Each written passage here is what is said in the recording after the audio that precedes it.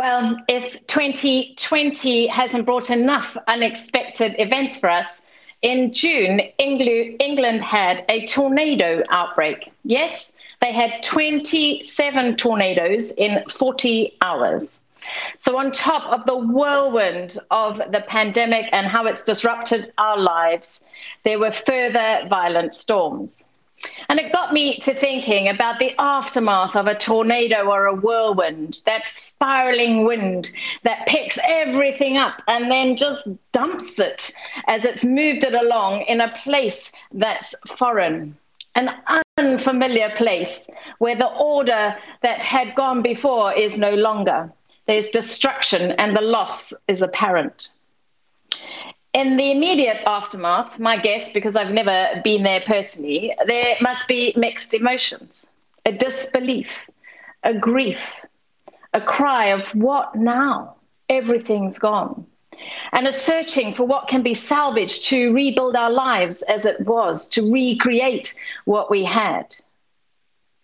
And then there's the realization, well, we can never have it as we had it before.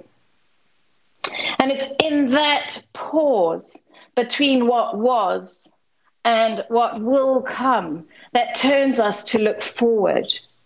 From those ashes, hope arises. Dreams begin. It's a new start. A new normal is birthed. An improvement on what was, in some ways. Leaving behind those things that hinder us or those things that are not needed.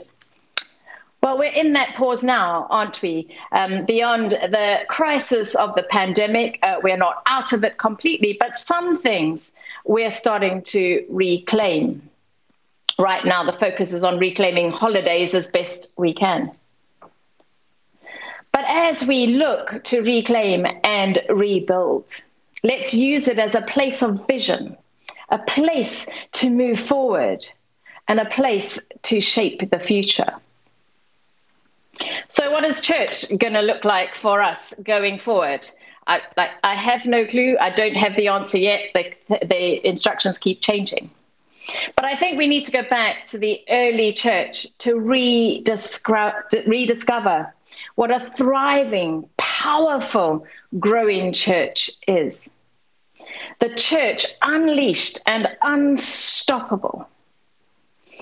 In Isaiah 43, verse 19, it says this, "See, I am doing a new thing. Now it springs up. Do you not perceive it? See, I am doing a new thing. It springs up. Do you not perceive it?" Now, at this point, it is good to remind ourselves that the church is not the church building. So while the church is closed, the church building is closed, the church isn't closed because you and I are the church. At the beginning of Acts, the people were in somewhat the aftermath of a tornado or of a whirlwind. Jesus had died, he's risen, he'd ascended, and here he was no longer on earth performing the miracles in person. He was no longer there for crowds to gather and for him to give his wisdom. The disciples were no longer being taught in the same way. They were on their own. And some people were hiding in fear of their lives for being followers of Jesus. And so, like with the tornado or the whirlwind, the believers of Jesus were in a new place.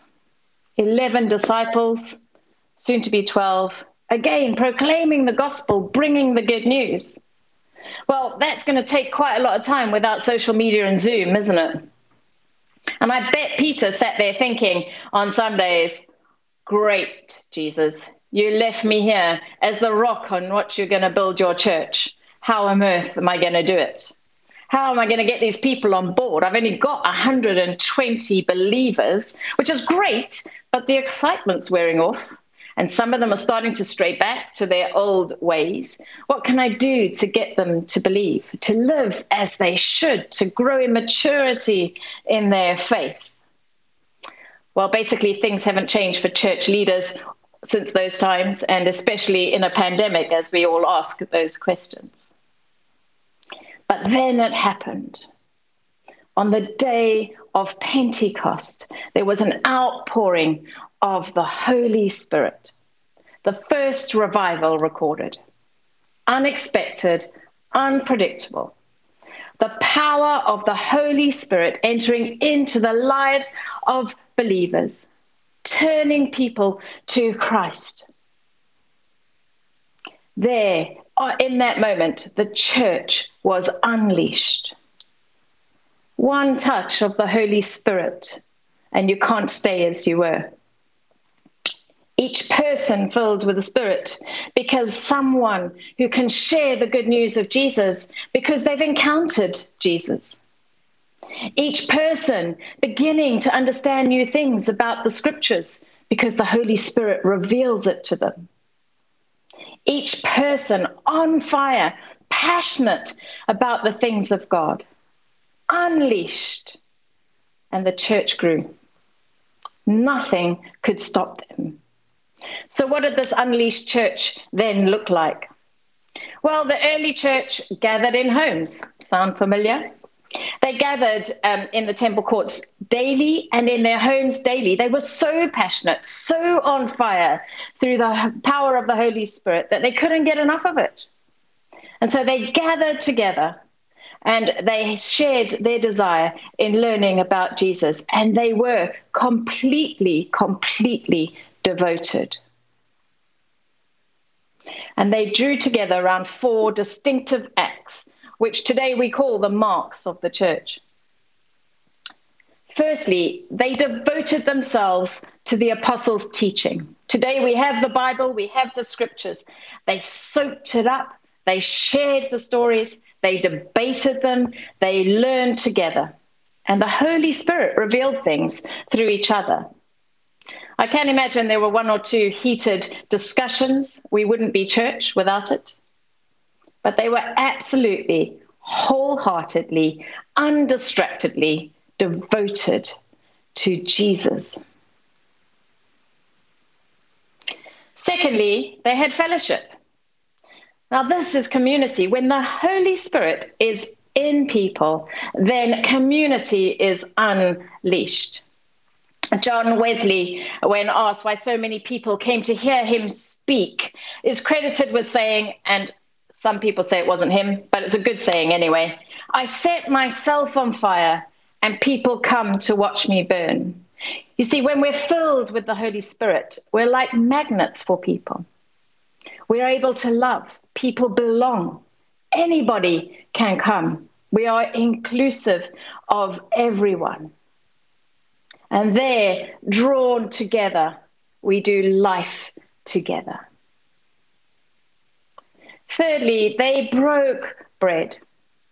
Jesus at the Last Supper said, "Break bread, do this in remembrance of me, and my body broken. Drink this cup, do this in remembrance of me," and the new covenant. We're called to break bread together.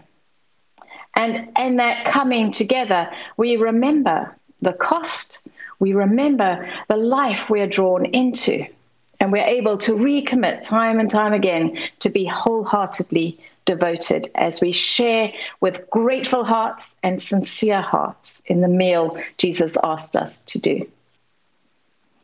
And lastly, they prayed together. Well, it's been so wonderful for the last 20 weeks, I think it is, that we've had a weekly prayer meeting. I'm so encouraged every week by everyone joining. But actually what's happened in that time is we've drawn together as a community. We've grown in our faith, as we've seen some answer prayer and people have shared. We have been vulnerable and we have prayed for others. And in that generosity of praying to others, a community is drawn together. We do life together as we pray for one another. And prayer focuses us on the things of God. And it gives God the opportunity to speak to us, which is probably more important. It builds us up, it encourages us, and it carries us. The 4 marks of the church: scripture, fellowship, breaking bread, and prayer. All unleashed by the power of the Holy Spirit in each of us as we invite the Holy Spirit in. I think we now have the opportunity to build new expectations of church and who we're going to be. Let's be a church that is unleashed in our day, devoted to Jesus, gathering in many different ways. When we gather in the building, it is going to be different.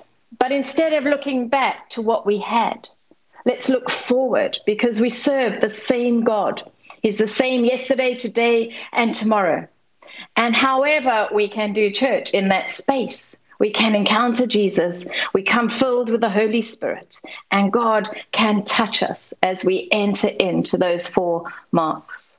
We probably need a combination of gatherings, so we still need to continue in our homes, gather in one of our hubs. We can create more, gather in friendship groups as Bible studies, be devoted together, hold each other accountable, disciple each other, and be there for each other.